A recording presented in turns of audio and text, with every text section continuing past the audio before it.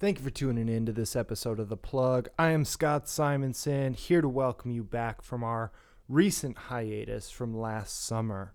I want to quickly tell you a little bit about why that is. If you don't know, I work as a succession planner, which means I help business owners get from one place to the next place, typically as a business developer or an exit planning specialist. As we're all working to ever increase our credentials in the career, over the course of last year, 2018, I was heavily focused on one project, one business in itself. That has since completed. We are very excited, and in addition to that work, we also, Regina and I, who you may be familiar with as my beautiful co-host and fantastic spouse, also had a new baby. Yes, Marley R.K. Simonson has joined us. We are extremely excited. And if you're interested in seeing some new pictures of her, head over to our social media accounts. Specifically, you can hit me at Scott_Simonson on Instagram. I have just shared a number of photos that came from a recent photo shoot. She's amazing. Regina did an excellent job, and a true shout out goes to the Pro Healthcare Group at Waukesha Memorial Hospital. They did a fantastic job with a suite of specialists. And it was great to see, because as a business planner or as a succession planner, their operation is very fluid, regardless of who is able to cover the shift, cover ER, cover the patients as they come in. So if you are getting ready to deliver a baby, if you just found out you're pregnant and you're in southeastern Wisconsin, definitely consider Waukesha Memorial for your delivery. The hotel rooms are hotel rooms. Well, they feel like hotel rooms, to be honest. The delivery rooms are very nice. They have like Craftsman wood cabinetry that covers the majority of the equipment, so you don't feel like you're in this cold, sterile operation room. And they're very considerate to what I've tokened as the husband/ally experience. If you are there to hold the hand, hold a leg, be there for the delivery, they create options for you to contribute to the process.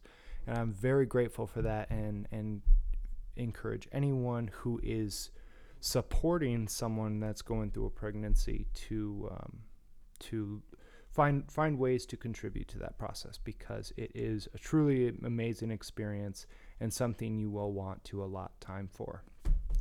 That being said, we are going to relaunch this production after we catch up on the 31 episodes that have been put out there. There were 2 that have been unpublished that we're really excited to see. One with a funeral director who has a lot to share, not just about the process of taking care of a body after it's passed, but a lot of the theology that supports it and how different religions can approach that process. Second is from one of the most renowned DJs in southeastern Wisconsin, and specifically Milwaukee, Christopher Y.B. Gerard, who's a beast in the process, a beast in the scene, and highly respected by anyone who's put on a show.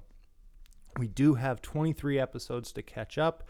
I'm not 100% sure if all of them will get published in the audio form. However, each of the condensed video forms are available at The Plug Life on Facebook. So go check that out. Exclusive on our Facebook page for all that content, and definitely subscribe if you want to stay tuned for the next audio release. Like, subscribe, whatever. Do what it takes. If you like what we do, feel free to follow us. If you don't, thanks for trying us out. We really appreciate it. And if you want a shout out, leave us a review, and we'll announce you on the next episode. That being said, for this episode, we have the amazing comedians Michael Isaac and Calvin Evans, who are amazing entertainers that became I was introduced through Comedy of Chicago. Thanks, shout out to James Camp, and the Comedy Cocktail Show every Tuesday at the House of Blues. I ask for your patience with this episode as the audio environment was challenging. We have cicadas, we've got a fire truck, we've got a fan that was running in the background. So I do ask for your forgiveness and your patience with this episode, but I can reassure you it is one of my favorites because Michael Isaac and Calvin Evans are phenomenal entertainers. They have worked very hard at their craft and have taught many people some lessons in the way. You may have seen them on Showtime, Comedy Central, NBC's Chicago PD, even MTV. If you've gone on a recent Carnival cruise, you definitely would have seen Michael Isaac, as he has taken one of the professional strategies, or anyone that starts in comedy has to develop their own method for sustainability. I thought it was impressive that Michael Isaac was able to find an opportunity with a cruise line, and it seems like he's really enjoyed that process. So one thing that I have learned from these two gentlemen is that your composure is improved through routine and repetition. You will experience this from Mr. Isaac and Mr. Evans on this episode in their candor together.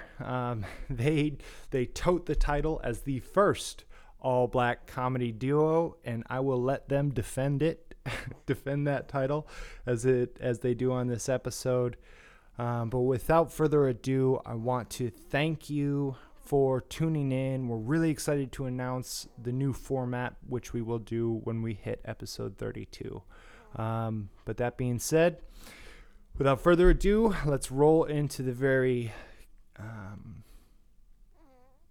candid conversation that was episode, I believe we're on episode 9 in the audio version. So episode 9 with Mr. Michael Isaac and Mr. Calvin Evans. Here we go.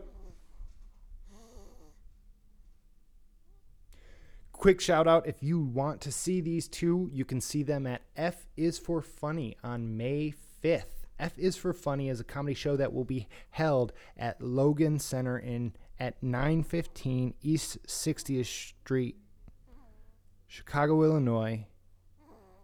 Doors open at 7, show at 8. You do not want to miss this because it's got Just Niche, Joey Villagomez, M. Brown, Calvin Evans, and your host for the evening is going to be Michael Isaac. There is some musical performances there, so you can be assured that it's going to be a great show. F is for Funny. You can find out more at fisforfunny.com.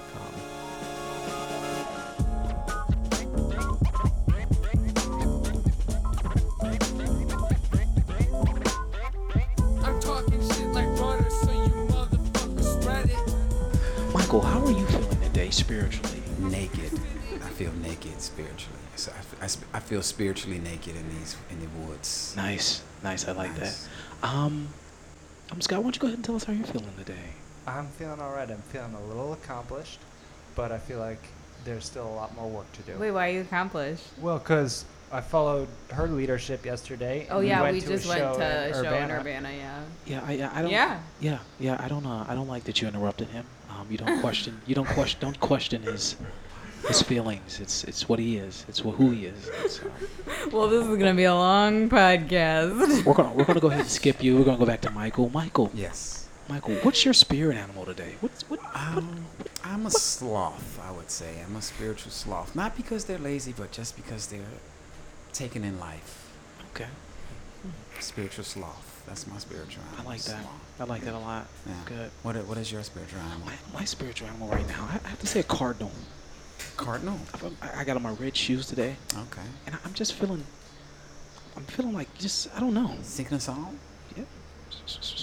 Yeah, I'm there. There it is. Yes. This is good. I'm just going to sit here and sloth. This is good. Sloth Steady. That's our friend's clothing brand. Sloth. Yeah, Sloth Steady. Yeah. Their slogan is "Do Less." Y'all don't want no problems. This just I'm turned sitting into- this here just turned into a goblin. freestyle. Oh. I'm coming to you like a hot stuff, and you know me, cause it's my stuff. I ain't that cold though, I'm freezing. You look at me, yeah, I'm pleasing. Your girl in the bedroom, and she come to get my boom. I'm down with that boom boom.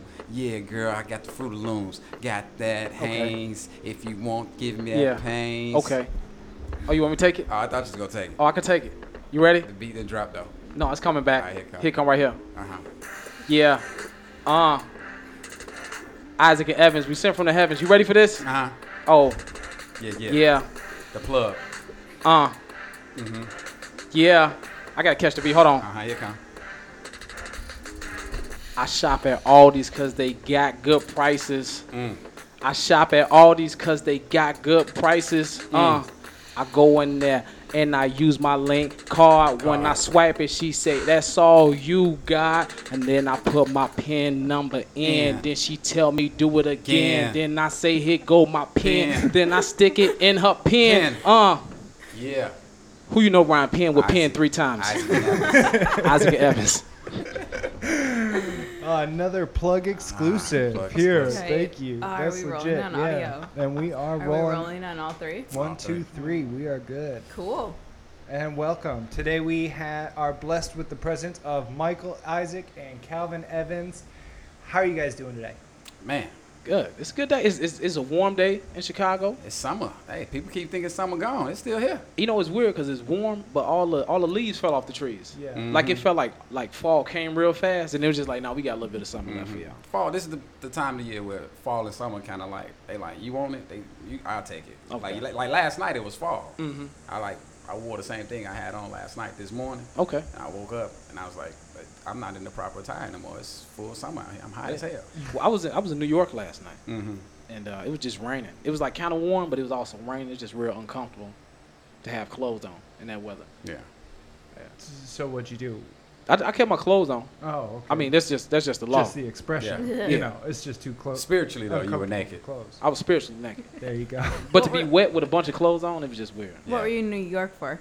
I went in audition. To be a warm-up comedian for a TV show. That's what TV awesome. show? You I have to can't- tell I us. can't. Yeah, Well, I mean, sorry. I don't have to tell y'all. Yeah.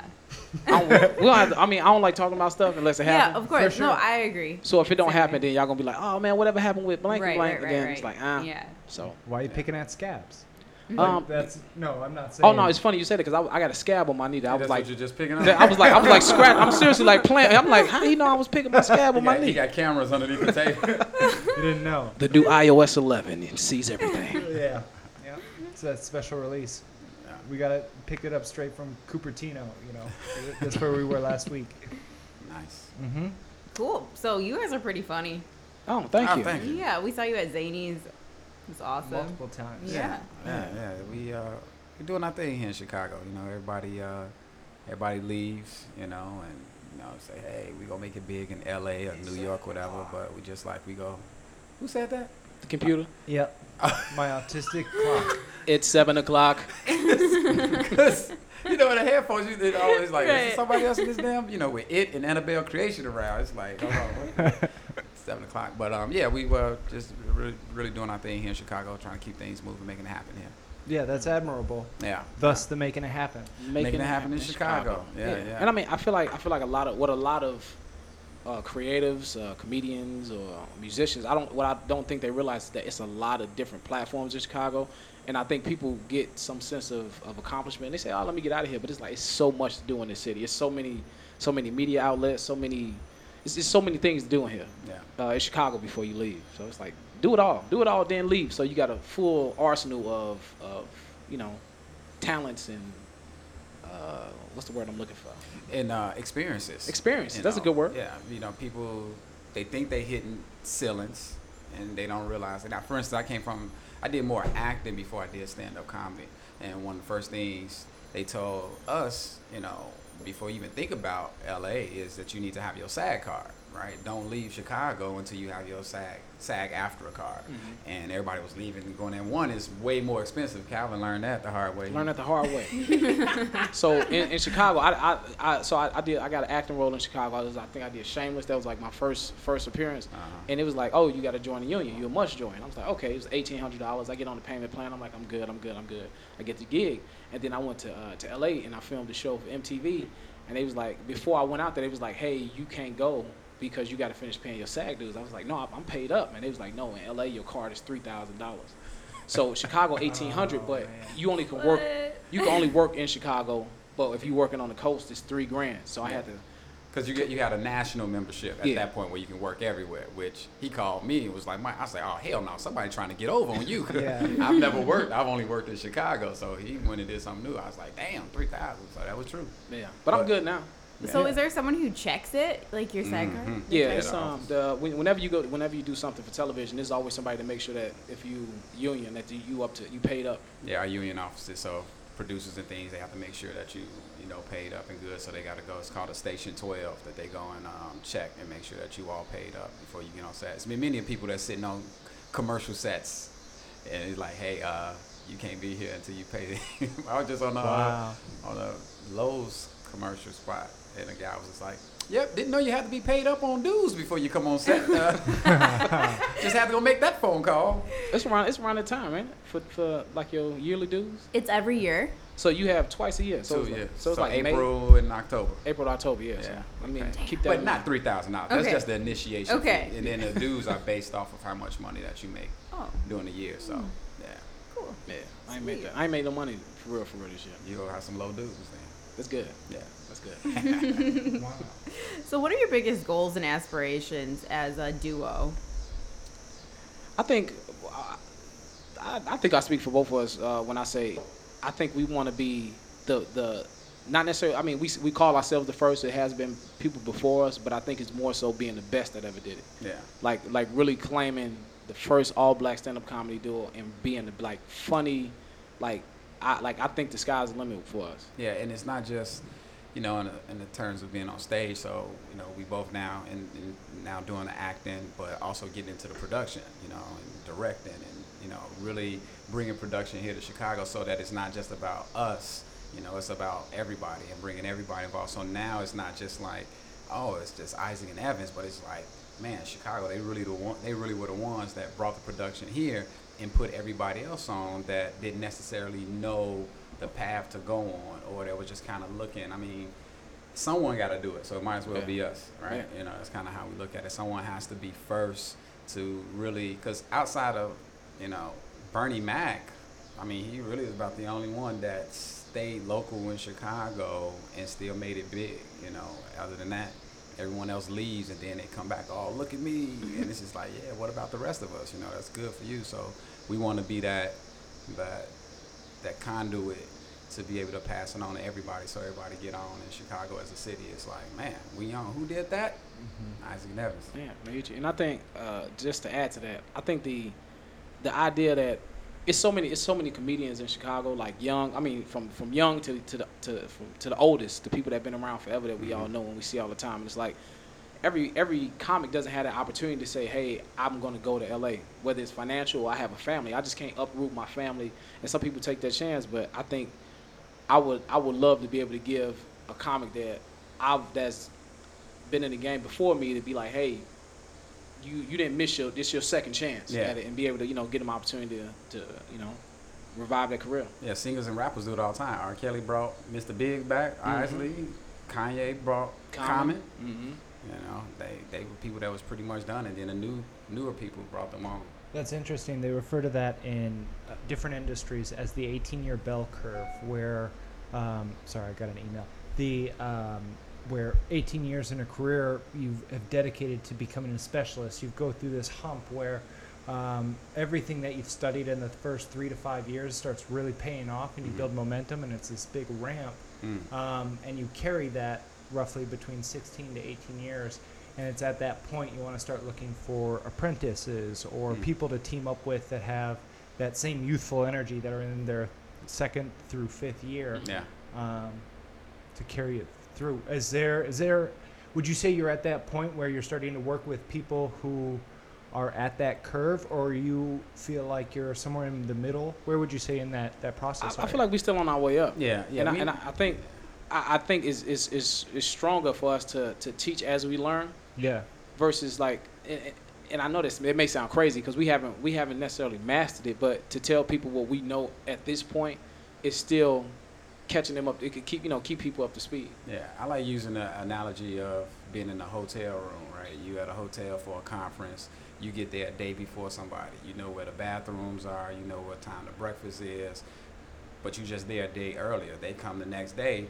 You telling them everywhere. You know, like, oh, here's where the bathrooms are. This is what breakfast is. You know, and now you've helped them, even though you've only just been there a day before them. That's kind of how it is. Like, we're making certain strides. So, yeah, if someone's just coming in, starting to do stand-up or just getting into acting, it's not like we the gurus and we know everything, but it's like, hey, I can show you where the breakfast is. But in that direct analogy, you're enhancing the experience for everyone and making the event overall better. You know, just by being a good person who's, without being like, all right, now that's $5. You know, like your coffee's over there, that's $3. You know, like give me one on your way back. Like I hate the idea of like trying to be a gatekeeper. Like I don't want to be a gatekeeper. Like I want to be like I want to be a tour guide. You know, because I feel like a tour guide shows people what things are, how they work, and what they do, and then they say, hey, it's up to you to explore that further. So I don't mind getting somebody to the door, but at once you get to the door, it's like it's on you to take that extra step to make it your own. Well, you guys have been very productive in gaining like earned media appearances, like time on news radio stations, time on TV, time on more traditional media outlets. Would you say it's because of that, because you're opening doors for others, or is it because of something else, like your performances are going well? Man, or is it a combination? I think as of late, it's honestly been more so because of the duo. It's something different, and that was another reason when we talked about it. We were already doing it with our monthly show at Zanies, where we were on stage together, but it was only in the beginning of the show where we were just kind of doing the basic crowd work, welcoming everybody, and us being on stage together. End up, it can go to 15, 20 minutes, just us riffing off of, people. So we wasn't necessarily doing material, but it was just that time on stage. And so we was just like, man, I had looked at an article about what happened to duos. And most of the duos now are like improvised, Tina Fey and Amy Poehler, Key and Peele, they're like from the sketch world of things. But it used to be a time when it was actually stand-up comedy duos, and it just was gone. And so I told Cal, I was like, man, this might be something that we can do to bring it back and also get some more recognition, because it's just hard to just be like, oh, another black comedian from Chicago, but two black comedians. Whoa, we're getting crazy. Whoa. Our standard's going to approve this? Exactly. Whereas like, man, this is something new, something different. And so once we kind of start pitching that, we got on the last week of WCIU, which so far they our favorites. They the ones really rocking with us and believing in us and putting us on. They went through a transition of a new morning show, so we got on the last week of the old show, You and Me, and then we had our week as Isaac and Evans, and they got the new show, The Jam, and so they brought us back on that show because technically it's a entirely different show. Then they brought me on to do the weather one time, which was cool because I guess their regular guy was on vacation, so they have put in a couple of different people who don't typically do the weather. Yeah, and, qualified meteorologists. Yeah, right? Yeah. We were just out on the street, so it's like, hey, we are here today. They'll be with you. So they're just giving us those opportunities to get the exposure. So that's I feel that for me it has been the most media because of the newest thing of being a duo, and it's different. That's awesome. And I feel like I feel like what I have a problem. My problem with the industry is I feel like they don't take chances on people no more. Mm-hmm. Like everybody has to come social media approved, and I feel like nobody knew Urkel was gonna be Urkel until he came through that door, and they was just like, oh man, this kid is electrifying the crowd. Let's write him into that. Until eventually people was like, you're not watching Family Matters. No, Urkel come on at 7 tonight. We watching Urkel. You know what I'm saying? And I feel like that's I feel like if given a chance, that's what Isaac and Evans can be to Chicago. Like we on a morning show. I mean, they just asking us questions off like just, hey, what do y'all think? And I mean, we just going off, and we just having a bunch of like let us do current events every morning. Right. And I promise you, people will tune in to watch us just talk about current events as two regular guys, and not some like buttoned up, safe. I just feel like we have a lot to offer. And I feel like just Chicago comedy, the scene has a lot to offer to the city that's not really being tapped into because people don't want to take a chance on people that don't have some type of backing from whatever Credentials, whatever. So it's like I don't like that. Like look, it's happening. Like if you go a week and just go around Chicago comedy, just going to shows and going like you'll see like man, it's a lot of talented people here, but you don't believe them until they leave and they come back in from LA. They could be doing nothing in LA, but as soon as they just come back from LA, originally from Chicago, come see Bob, whoever, and it's just like, oh, he went to LA. Right. Like if that's all it takes for people to believe you, it's like I'll go to LA. You just want me to change my residency, like just get a new ID. Right. Yeah. Come back with a new driver's license. Yeah, they and a like license plate. Right. You got that ID on you? Like, look at that. Everyone look. Man, Can California. Can we get a close up on that You want ID? a bottle of water? I heard there's a drought. So have you had to face anybody who makes you question your worth or value, or kind of prove it to them when they're asking a question, whether it be out at a venue or getting booked on a show, where they kind of make you prove like why you deserve it? I think we're past that point now. I mean, That's gotta feel good. Yeah. yeah, I mean, it's certain levels, like at the level of a show, for instance, I'm going around this week, I've been going around and doing mics, like open mics, like, oh, let's just kind of see who's out here and what's going on. And I went to one on Monday and I was just like, I'm so beyond this. I left. It was just like, I'm not here. I remember being here and I'm just not there anymore. So you got to know the levels where you are now when you start talking about getting to networks and like we were just talking about with the media, proving yourself, maybe going back to that situation, then it's just like, damn, what do you want? How much, we're doing everything that we're supposed to do here in Chicago. Every show that's shooting here, we've been on it. On a TV side, we're doing every comedy club, that's here. We're touring colleges. He's doing Second City, Biz Code. So everything that's supposed to happen in Chicago, you're supposed to do, we've done it. So it's kind of like, why are we not easily on every network?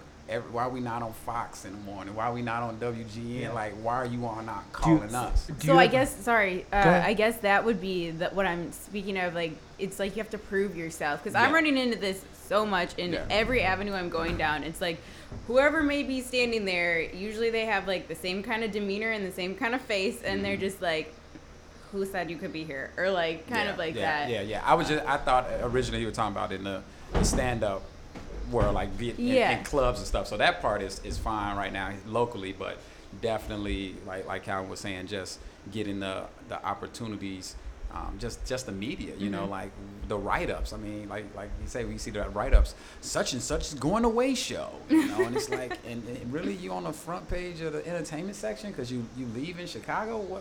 We as Zanies. So that gets frustrating because it's like Calvin was saying, who are the gatekeepers for that? I have my Typically you have to email them. Yeah, that's what we've learned is that as long as you email them a newsletter of what to write and how to box it. Not even that. I'm just saying my issue is that I just try and like do what I want to do without getting the permissions ahead of time. And like to get the permissions, it takes this chain of command all that is done through emails and meetings and getting the okay and proving yourself through social media. Like you said, no one can do anything without X thousand followers or anything. People just aren't interested in you. They see your page like 111 likes, lame. Like next person, So how can someone get over that? In my opinion, I say it's one of those things where it's like you just keep working. Like I look back, like I've been 7 years. I've been doing comedy in Chicago. I came back literally like 7 years ago, and I look at all the clubs and all the things that I wanted to do. And then I do them, and now I look back and I was like, that it wasn't that important. Like some of the things was like it was important, but the things that I really wanted to do and the things that I like, the clubs that I wanted to work and the people I wanted to impress, it was just like they honestly they really didn't matter. Like it was like it was a more so a goal for myself to be on that person's radar, work this place, or be in that room. But it was just like, at the end of the day, once you get to a certain level, it's like they actually do it. You just like, nah, I ain't gonna be able to make it. I can't do it. So it's like, just set your own. I learned set my own goals, accomplish them, and then set some new goals. Yeah, and then I would add to continue to create. You know, I just did a survey to some comedians, just asking some questions. So one of the questions was, you know, what do you aspire to be? And so many of them were saying writers. Like, I want to be a writer.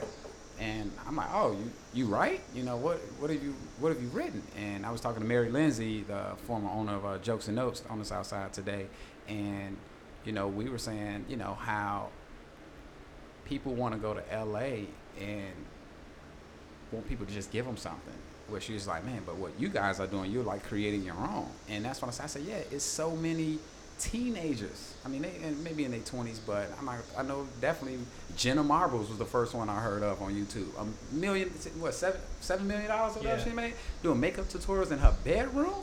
And have her just like, this is how you not be an ugly bitch. How to you say something like how to. Well, her first one to hit it was like, you know, how to look pretty when you really an ugly bitch or something, and it just went off the charts because she took all the makeup off and was like, look, I'm ugly as fuck, and she went through how I make myself pretty, and she just blew up off of being real and honest, just off of that, just in her bedroom. So it's like if people are doing that, I mean, you know, the kids with the gaming and they just playing Minecraft and they're doing that in that bedroom. So it's like we have to catch up with the times because this technology, how fast it's going, it'll make you old real quick. Like our parents was old, like, oh, you ain't got a CD player, you know. It's like, you know, you still talking about tapes, you know. It's like, but with us, if you're not staying up with the technology and what you're capable and able to do, you just go get left behind because you're still on the same old pattern of, oh, I'm going to go to LA. It's like back the whole, you know, go to college and you'll get a good job. Mm-hmm. If you still on that plan,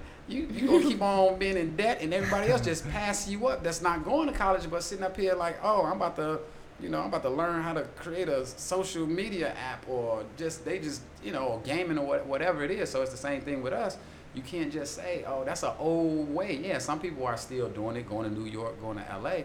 But it's so many more people now that are just going out on their own. And I love the story of I forget the girl. I got to look her up because I always tell this story. But she was a YouTuber, young girl, and she got on Dances with the Stars.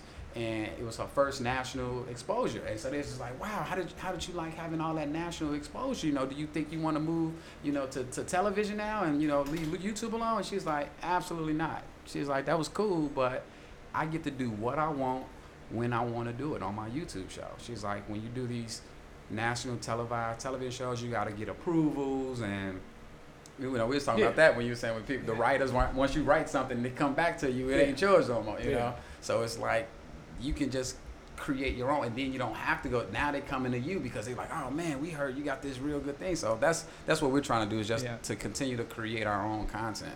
Yeah, now more so than ever. Yeah, that's very much easier to do. Yeah, you know, just look what we're doing here. Yeah, look at this. Although this is a little bit more high tech than most. This is real nice. This is a great setup. This is a great setup. Sweet. It's built one piece at a time. I believe it. Yeah. I believe you can see every mic is different. Well, has a little unique character. But you got them all. They're all here. They're all working. Yeah, that's nice. It's true. So the way that can I tell the story of how we started gathering all this? And Scott has been the driving force, the power behind the media. Okay. So these paintings, I make them at like festivals and music events and all that stuff. Mm-hmm. So I would vend and live paint at music festivals around usually the Midwest, sometimes further out. But I'd get a booth and we'd set up and we'd be kind of a landmark for all of our friends, and really cool, fun stuff would happen around us.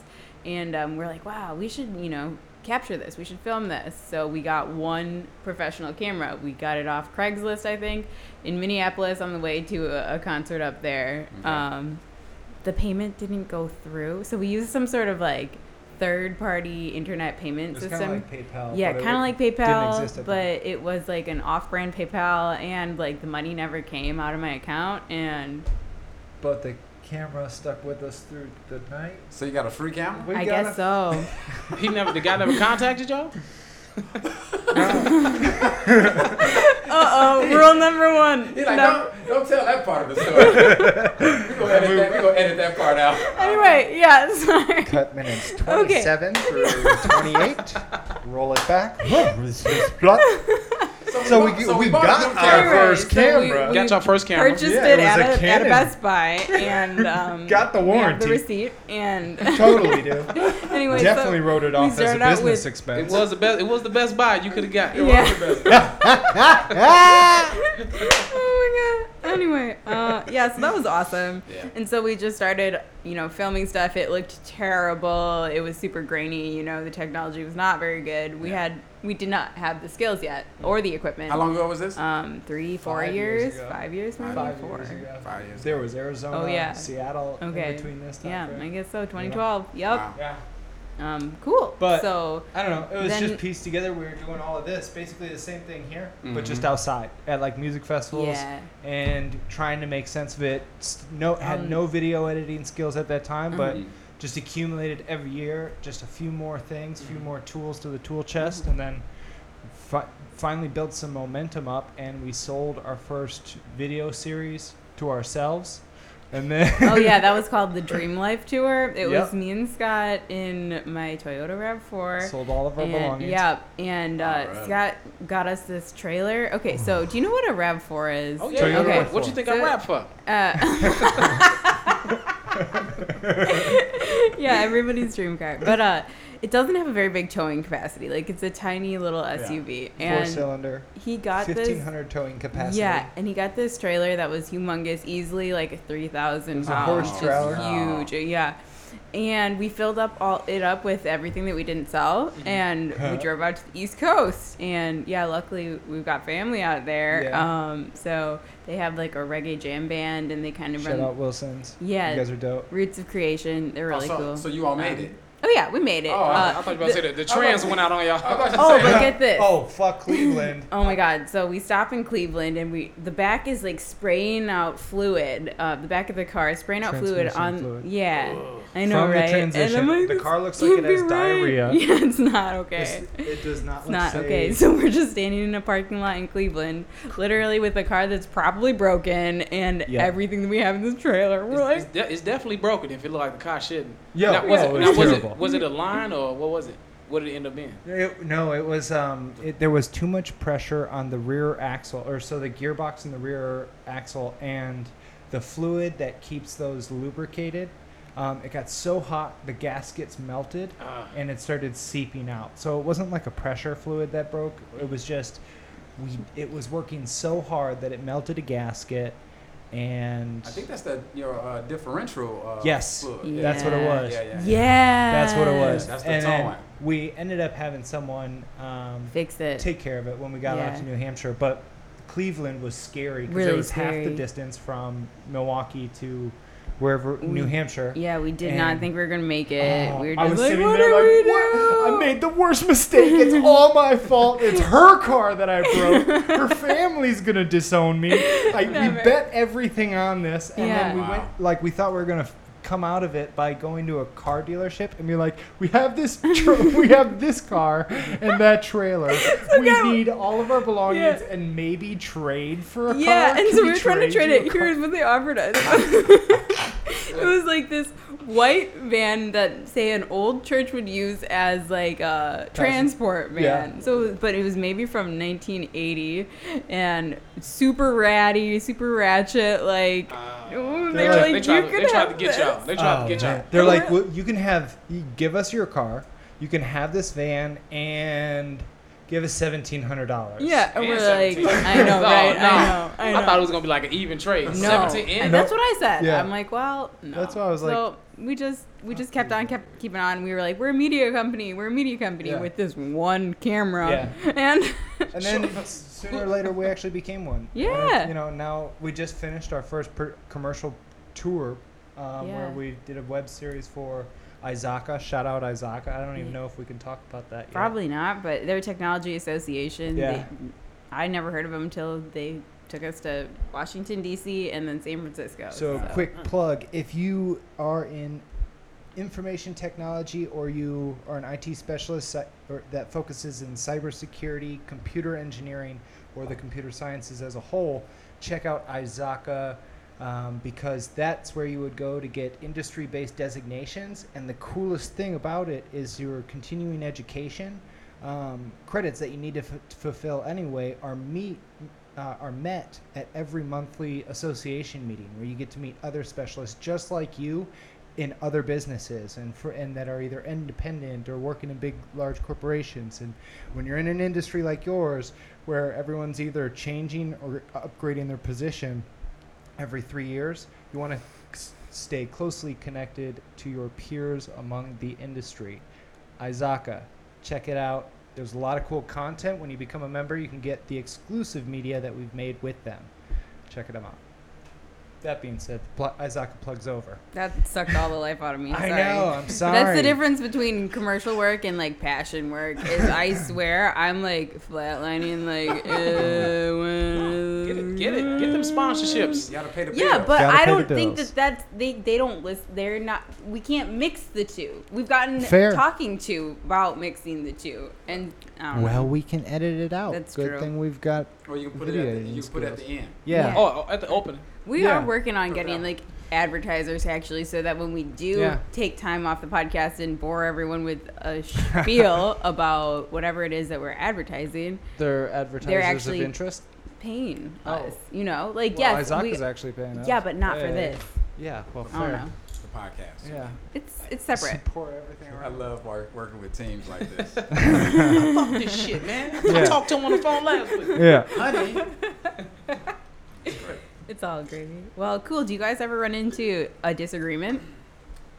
No, us. You know what? I think we got because I don't know why we would have a disagreement, and I feel like we always aware of each other. Like we, like I'm trying to think. I think it's because we both are individually already. We were both already individually making it happen. So we both kind of respected each other, what we were doing before we ever worked together.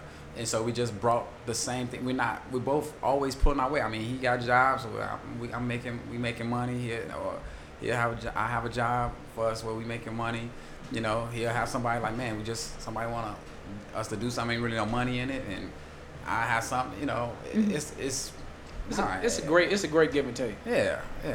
We ain't and the money issue is we always bringing money to each other, so it ain't ever an issue like, man, you ain't, because you think about that, like, but I don't know. And I guess we still kind of young in our relationship.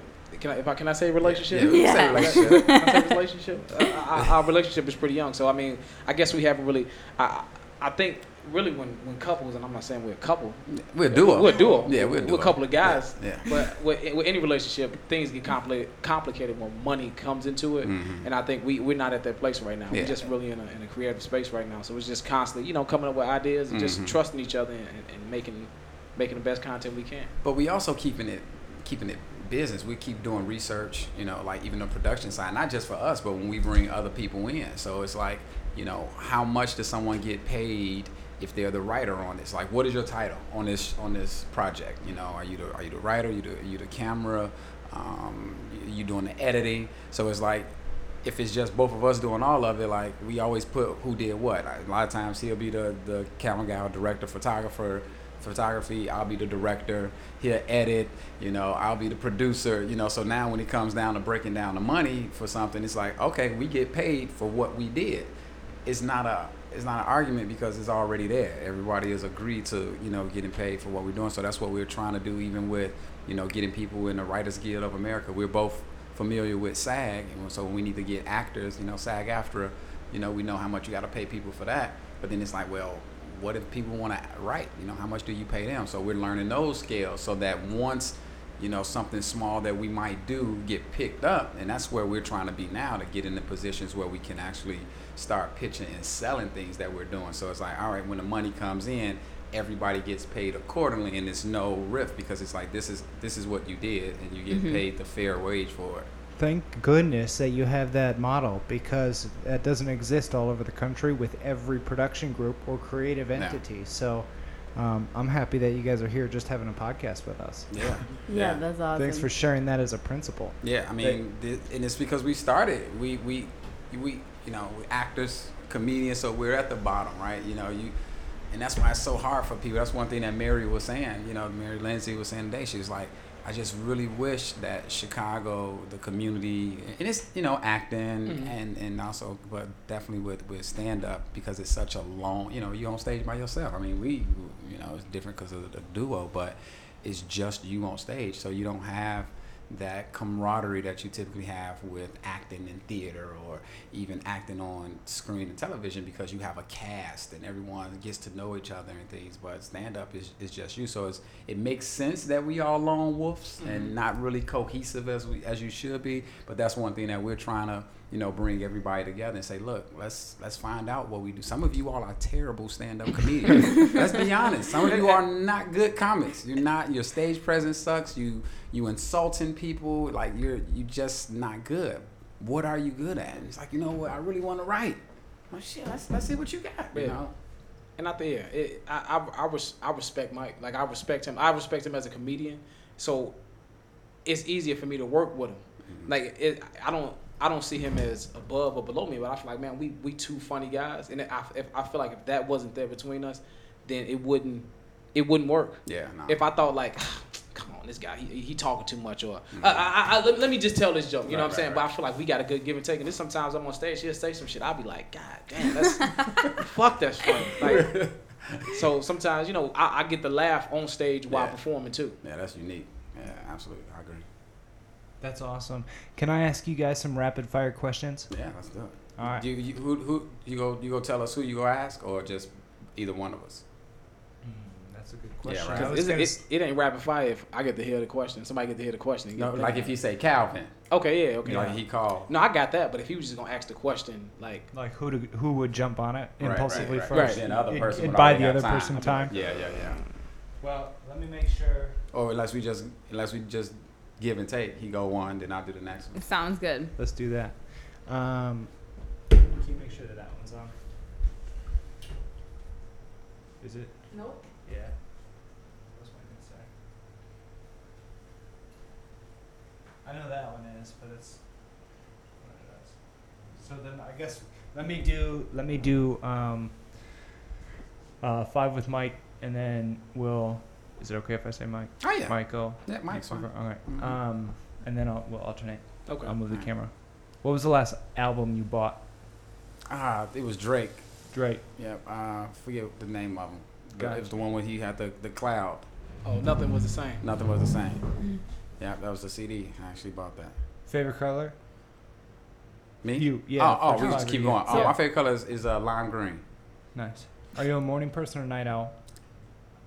I am a morning person. Favorite pizza topping? Mushroom. Favorite TRL host? I don't know any. I mean, not by Carson. Is that one? I don't know. Yeah, that's one. That's the only one I know, I think. Same. Where are you getting these questions, Scotty? You just assume I watch TR? Is that a hidden plug? What's your favorite vegetable? It's Calvin. You Calvin. Favorite vegetable? Steamed carrots. Bacon or Nutella? Bacon. Why? Man, it's salty and filling. What's your favorite sport? Basketball. And team? Bulls. Could have guessed that one. Best. What's your biggest pet peeve? My biggest pet peeve is people wasting my time. Worst job? Worst job. I don't think I ever had a bad job, but I think the worst job I've ever had was holding a sign for a liquidation sale for like 3 hours at a time. You did that? Yeah. I was getting paid. I was like in high school. It was like $10 an hour. So I make like $60 a weekend. That's not bad. Yeah. Did you do the spinning? You do the tricks? No. It was like a board. Like you could just post up. You just post. We was like in gotcha. Calumet City, and we just get it's like a sign board. And you just post up on the corner, hold a sign. You ain't gotta. Sometimes Calumet City. It was I think it was like Aaron's. It was some type of furniture store. I seen them all the time. Put the sign up, just hold it, and you don't even. I could like take a bungee cord and put it around the pole. I just have to be standing there. And you texted and shit? No, this was 2001. Texting went big like that. It was 10 cents a message. I remember that. Do you remember that? Text messaging rates may apply. Oh man, But, that was bad. I saw so many accidents. Oh, did you? Just standing on the corner. You just so many rear-end accidents. That's because they was all looking at your fucking side. You caused them. This is bad positioning. I have some questions. Yeah. Either of you can answer. Is there something that is like a do not do as far as how to interact with people in any scene? Like a no-no, like get you kicked out, get you blacklisted? And what do you mean scene? Scene, comedy scene, music scene. Oh, in the industry?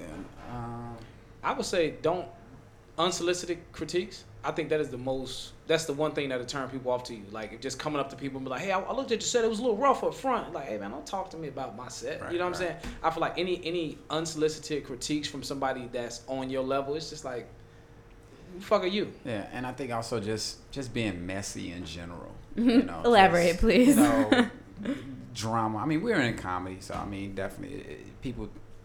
The perception is that it's fun, all the time when you're around us. You know, especially when you're at a comedy club or in the industry you out. It's just like, you know, it's a fun time. So when there's drama, whether it's internal, like amongst other comics or, you know, professional, and now you're in that and you're spreading the rumors and you just being messy with it.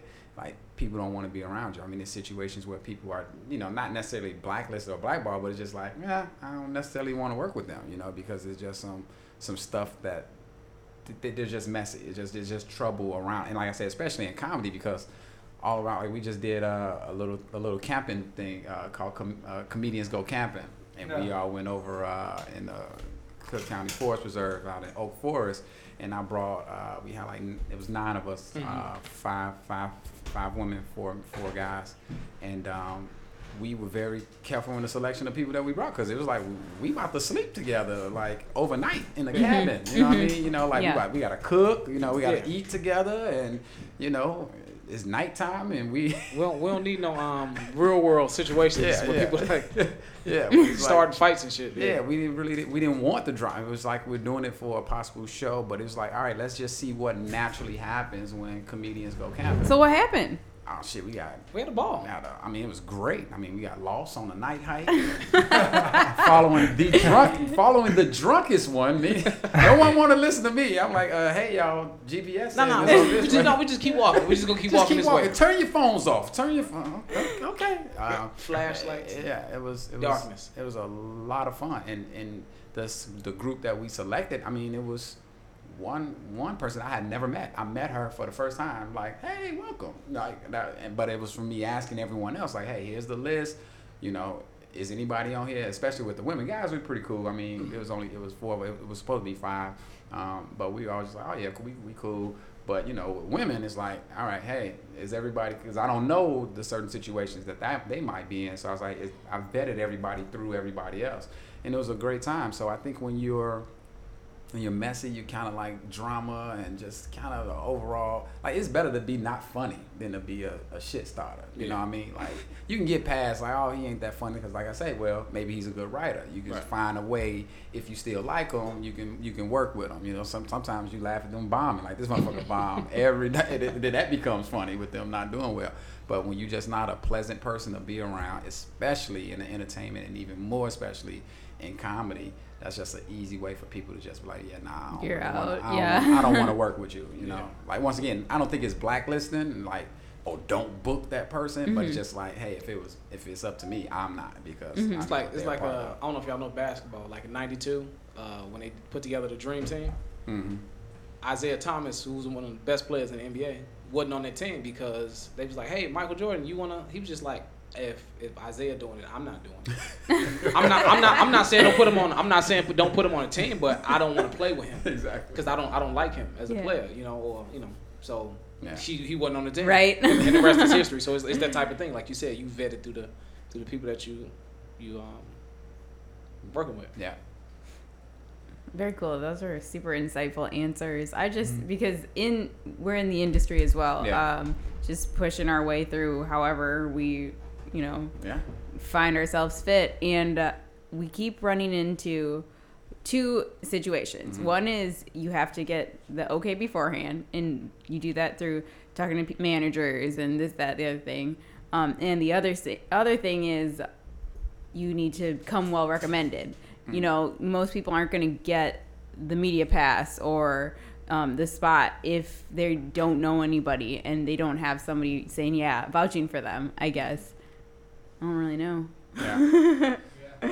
But you all are doing a lot of the right things too, because you are creating your own things. Like, you don't have to get any permission for this. You just like, hey, let's set this shit up, ask them. I mean, only permission is the people to come in. Right, which, you know, most people are more than willing to do, you know, with people that you see doing things, you know, it's something cool to do. I think this is only my maybe third podcast, maybe second. I haven't done too many podcasts. So I mean, that's one thing that you all doing. You picking up your camera, doing the extra work when you can, like you say, your passion projects. So that stuff you just gotta keep. I mean, I get that too. I hate, but you start to understand the process and you just get it, because it's like, okay, this is just a way of it. So it's just a turning your mind to thinking another way, just to be like, okay, this is part of, on this part of it, I need to get permissions because I want to get this, right? And then it's just like, well, here's the stuff I don't need. So as long as you have enough of the stuff you don't need to put your passion projects going, and that's what, then it kind of gives you enough steam and energy to have to deal with. I'll send the email. Yeah, okay. Exactly. Yeah, but also, I mean, y'all also doing the work, and that's what's important to us. Is like we can sit back and complain about what we don't have, but as long as we're doing the work, when we look back, we have a body of work to rest on. Yeah. So that's very true. So when the time does come, it's just like all these guys sprung up overnight. It's like, no, if you look back to fucking 2012, it's a body of work where we've been doing this, and you actually the one that's catching on to it. Right. So, and it's like I just read a saying on, I think it was popped up on LinkedIn, and it said something about vision. It was like, you know, the next Mark Zuckerberg and is it Mark Bezos, the Amazon guy, Jeff Bezos, and it's like, it's action more so than vision. Like you have to take action. It's the people who do is the ones that take the action and do it. Like, everybody keep talking about it, and that's the one thing with us. We've done so many things. It's like, you know, it shit didn't work. You know, we can continue going with it, but it's like we're doing it. You know, like the cat. What's no, I'm thinking about my walkout sketch that we shot. It was the funniest shit in the world to me. But when we showed it twice, and I've showed it to people, and they just be like, oh, okay. It's not funny to y'all. It's not. So basically, the premise of the sketch was, walkout was like, are you tired of being like treated like shit by your family? Your wife don't respect you, your kids don't. It's just like, walk out, changed my life. So it's basically like, just walk out on me. And it was crazy. I showed it to a friend of mine who at the time I wasn't even thinking, who was living that situation where he was separated from his wife and kids because he like left. And I was just like, oh shit, I should never showed this to him. Like, it is like with the Snuggie, like you get your own Snuggie in like this shitty apartment, and I'm like in this apartment like, oh man. He was like, okay. Yeah. I was like, that's a good plan. Is that about me? You based that shit off me? It was too late because I was watching him. It was just like. I was like, shit, why I show that to him? Yeah. But yeah, you know, it's just continually to you know, just do the work, you know, and it's like the action. I mean, that's the one thing that keeps me going, because I have a lot of ideas. I mean, shows. I mean, I've you know, I ain't gonna say I lost a lot of money, but I've definitely invested money in things that I didn't make as much as I thought I would, or I planned like, or it wasn't a big enough crowd, you know. And I always like thinking big. Hell, November 3rd, you know, our show on November 3rd at the Harris Theater, you know, 1,500 seats. You know, wow. That's what we're doing. But it's just like, where do I want to perform ultimately? And that's what we were talking about when he was saying you do certain things and you look back and you're like, damn, that really wasn't that big deal. It reminded me of like elementary and high school. Remember how big of a deal 8th grade graduation and then high school graduation? I mean, that was your life. Yeah. And then you look back like, that had nothing to do with nothing, you know. And that's some of the things is like you do it, and you know, I tell other comedians like their big thing is like, oh, I want to get in this club and I want it, and it's just like, okay, you go get there. You're not getting a lot of money. It's very much known that you don't make a lot of money at comedy clubs. I mean, that's just not it. You go get some good money. It's good exposure. That's why everybody's selling T-shirts and, you know, cups and panties. I saw a guy selling panties in his show, and just to make the extra money, because you don't make a lot of money. So you get there and you're like, yay for that second. And it's like, damn, is this where I want to stay? So, you know, that's what it is. If you keep moving and trying different things, then you find out where you at, even if they're not successful. So I asked myself, I said, man, it's cool being at these shows at the comedy club, but 100 people? Do I want to perform in front of 100 people? Or do I want to perform in front of 1,000 people? And I've only performed in front of 1,000 people one time. And the laughter, the roaring laughter that comes from that, intoxicating. It's like, I want more of that. So you know what? I'm going to go rent a theater for a day, 1,500 seat theater for a day to do my special. I don't want to do it at Zanies. I don't want to do it in 100. I love Zanies. It's my home club. But I don't want to perform for just 100. Only 150 people can fit in there. You know, even at Rosemont, it's like 200. It's like I did that already. I want to go to the next level.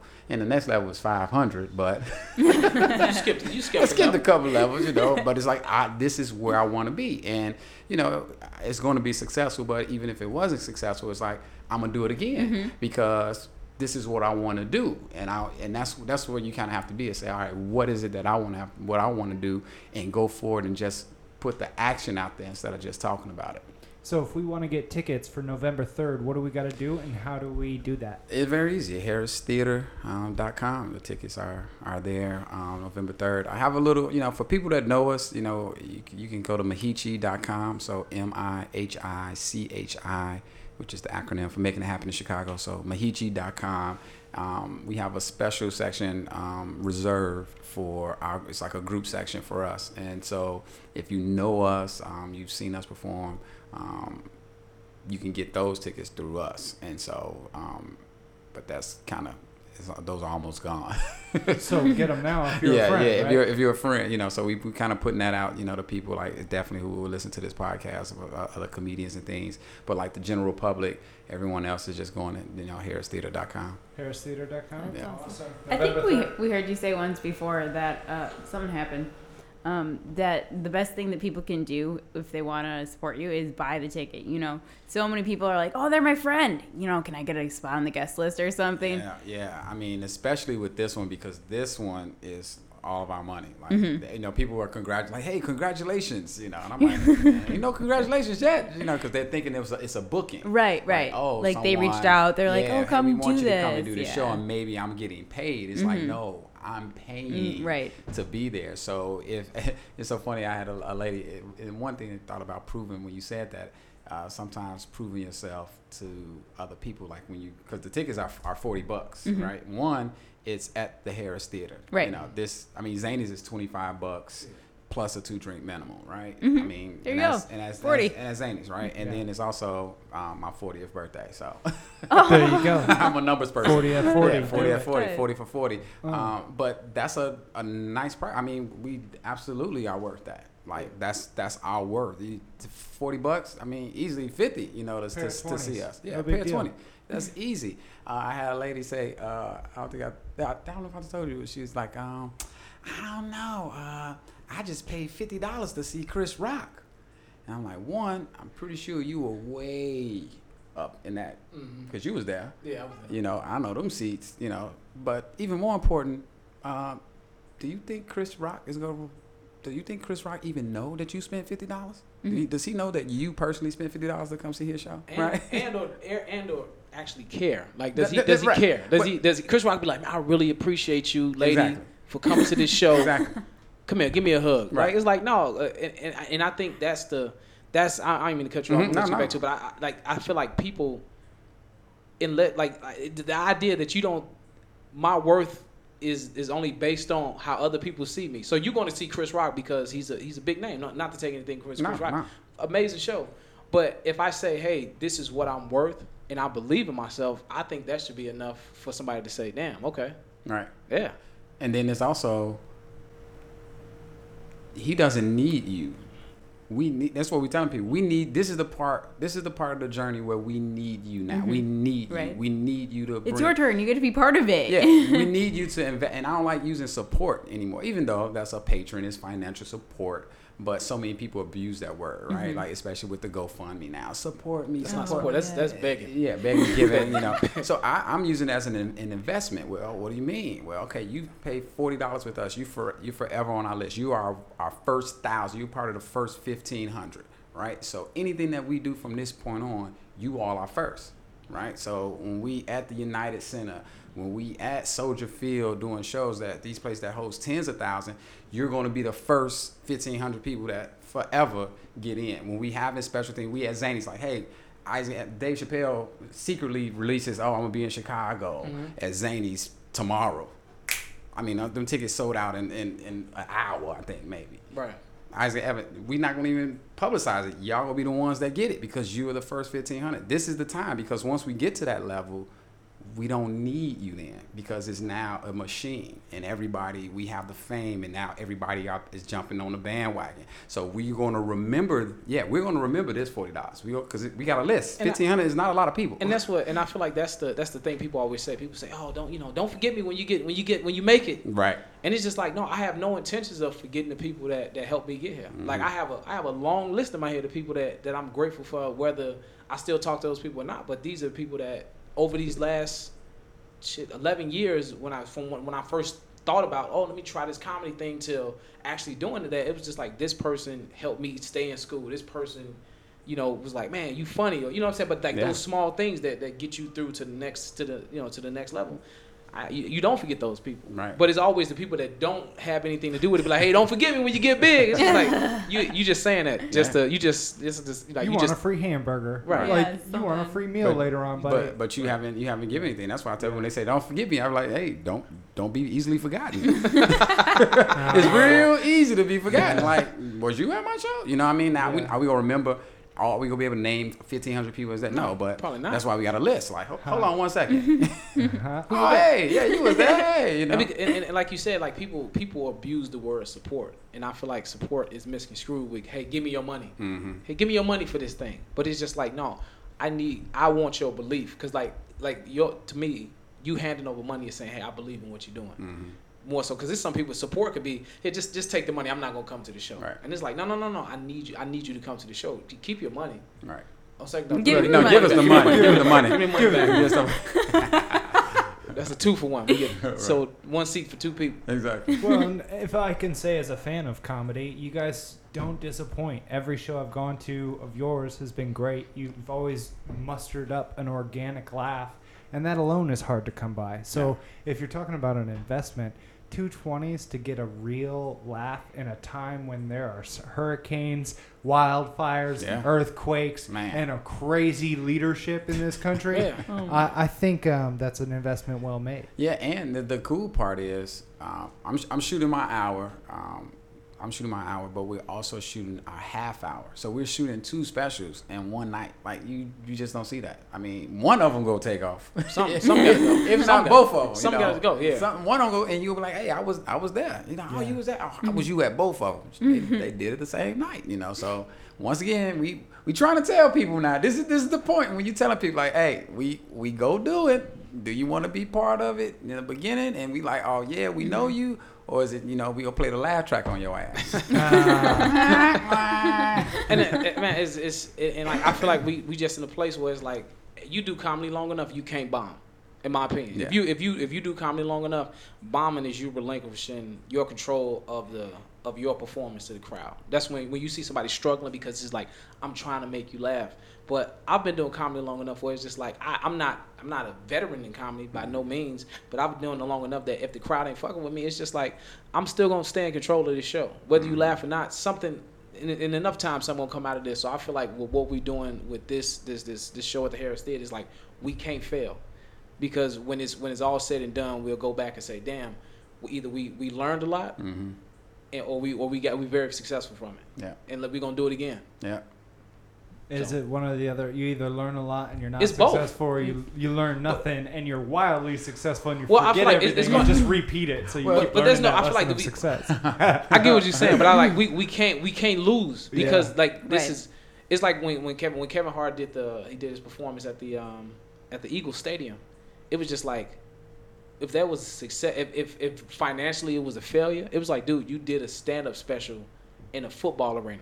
Yeah. Even if you only sold 3,000 tickets, you sold 3,000 tickets to a 1,500 seat stadium, and it's like he can't fail. Yeah. Now the material is important too, but you gotta be funny. Yeah, so I mean, now you don't even want to get in that conversation, but I think it's safe to say you've grinded hard enough where your material is funny. You can check that box. Yeah, now it's the marketing, the promotion, and you realize it's not only are we not going to chase it where it might be, but this is the first step of many first steps of making it happen in Chicago. Come on out, enjoy it. This is a time to celebrate. There's going to be more that if you take action now, you'll be able to benefit with us later, and again, and again, and I don't even want to market it like that. I mean, I get the idea, but it's just like, yo, this is homegrown. Yeah. Like you gonna leave a farm to go to McDonald's, or you gonna see what's cooking in the backyard. Like this, right? You don't gotta leave the home. Like this is Chicago. It's for Chicago, by Chicago. Just come support it. Yeah. There it is. I agree. Awesome. I think that's good for me. Reggie, how you doing? Cool. I guess I have one last question. I'm literally thinking of her right now. Oh man, biggest mistake you ever made? Oh man, so many. Man. I've made a lot of mistakes. And what you learned from it and how it actually helped you. Oh shit. We got another hour? We got another hour for this? Yeah. Because I hate giving superficial answers. You know, I always try and think about, man, like I said, it's so many. It could be relation. I got relationship mistakes. mistakes. Like, where you are, relationship, and financial. Damn. Biggest. Damn.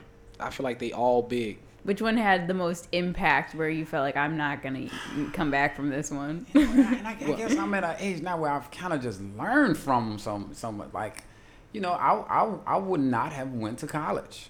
I mean, even though it was I just wouldn't have been, I would have, man, I just wish I was homeschooled. I just feel it's 4 years, it's so many things. So for instance, Dave Chappelle was 17 when he was in the Aspen Comedy Festival. I didn't even know it existed, and he was already performing in it, right? And it was because someone took him and showed him this path. And I just feel like I would have, all the jobs and all the things that I've done, career moves that I've made that had nothing to do with entertainment was just a mistake. Like I really would have rather just headed at where I'm at, because I'm about to be 40. And it's like I'm hitting this peak. So it was like I would have loved to have been, at 20, and then made some mistakes. Now, of course, everybody say, oh, it happens for a reason. You're right at the same place you should have been. But it's like, would I have done it like this again? Hell no.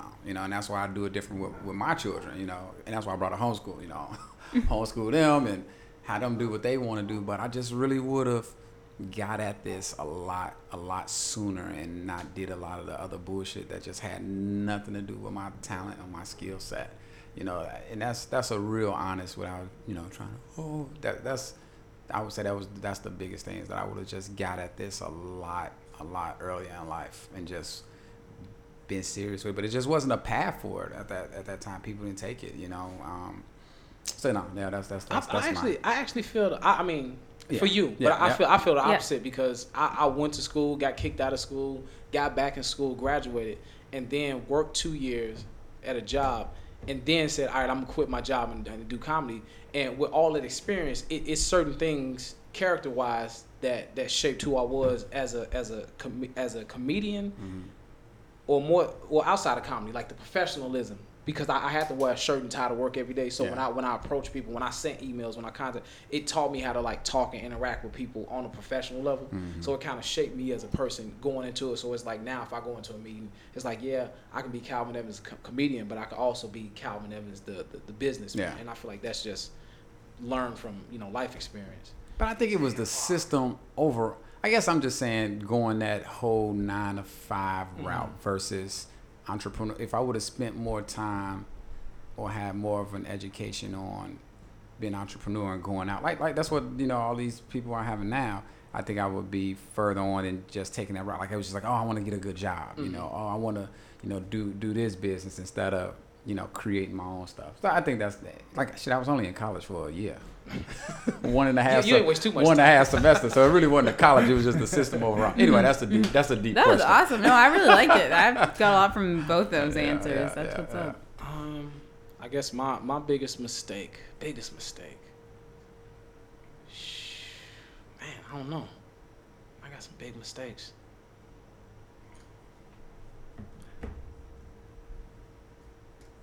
I don't know. I think I don't really have I don't think I have mistakes. I just had just big life lessons. Big life lessons that when I look back, I say, well, some things you don't need to do, but not to say cliche, it happened for a reason, but some things you don't need to do, and what will happen will eventually happen. It was like one of those things where you look back and you be like, man, I needed that to happen in order for me to wake up and get on my shit. So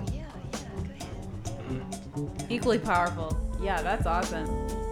So that is the episode, everybody. Thank you for tuning in. Please check out Michael Isaac and Calvin Evans individually and on at Mahichi.com. You can find us at Daytime for the Nightlife. Anywhere you go for podcasts, Daytime for the Nightlife. My name is Scott. We're The Plug. We're happy you tuned in. Peace! Love you guys. Bye.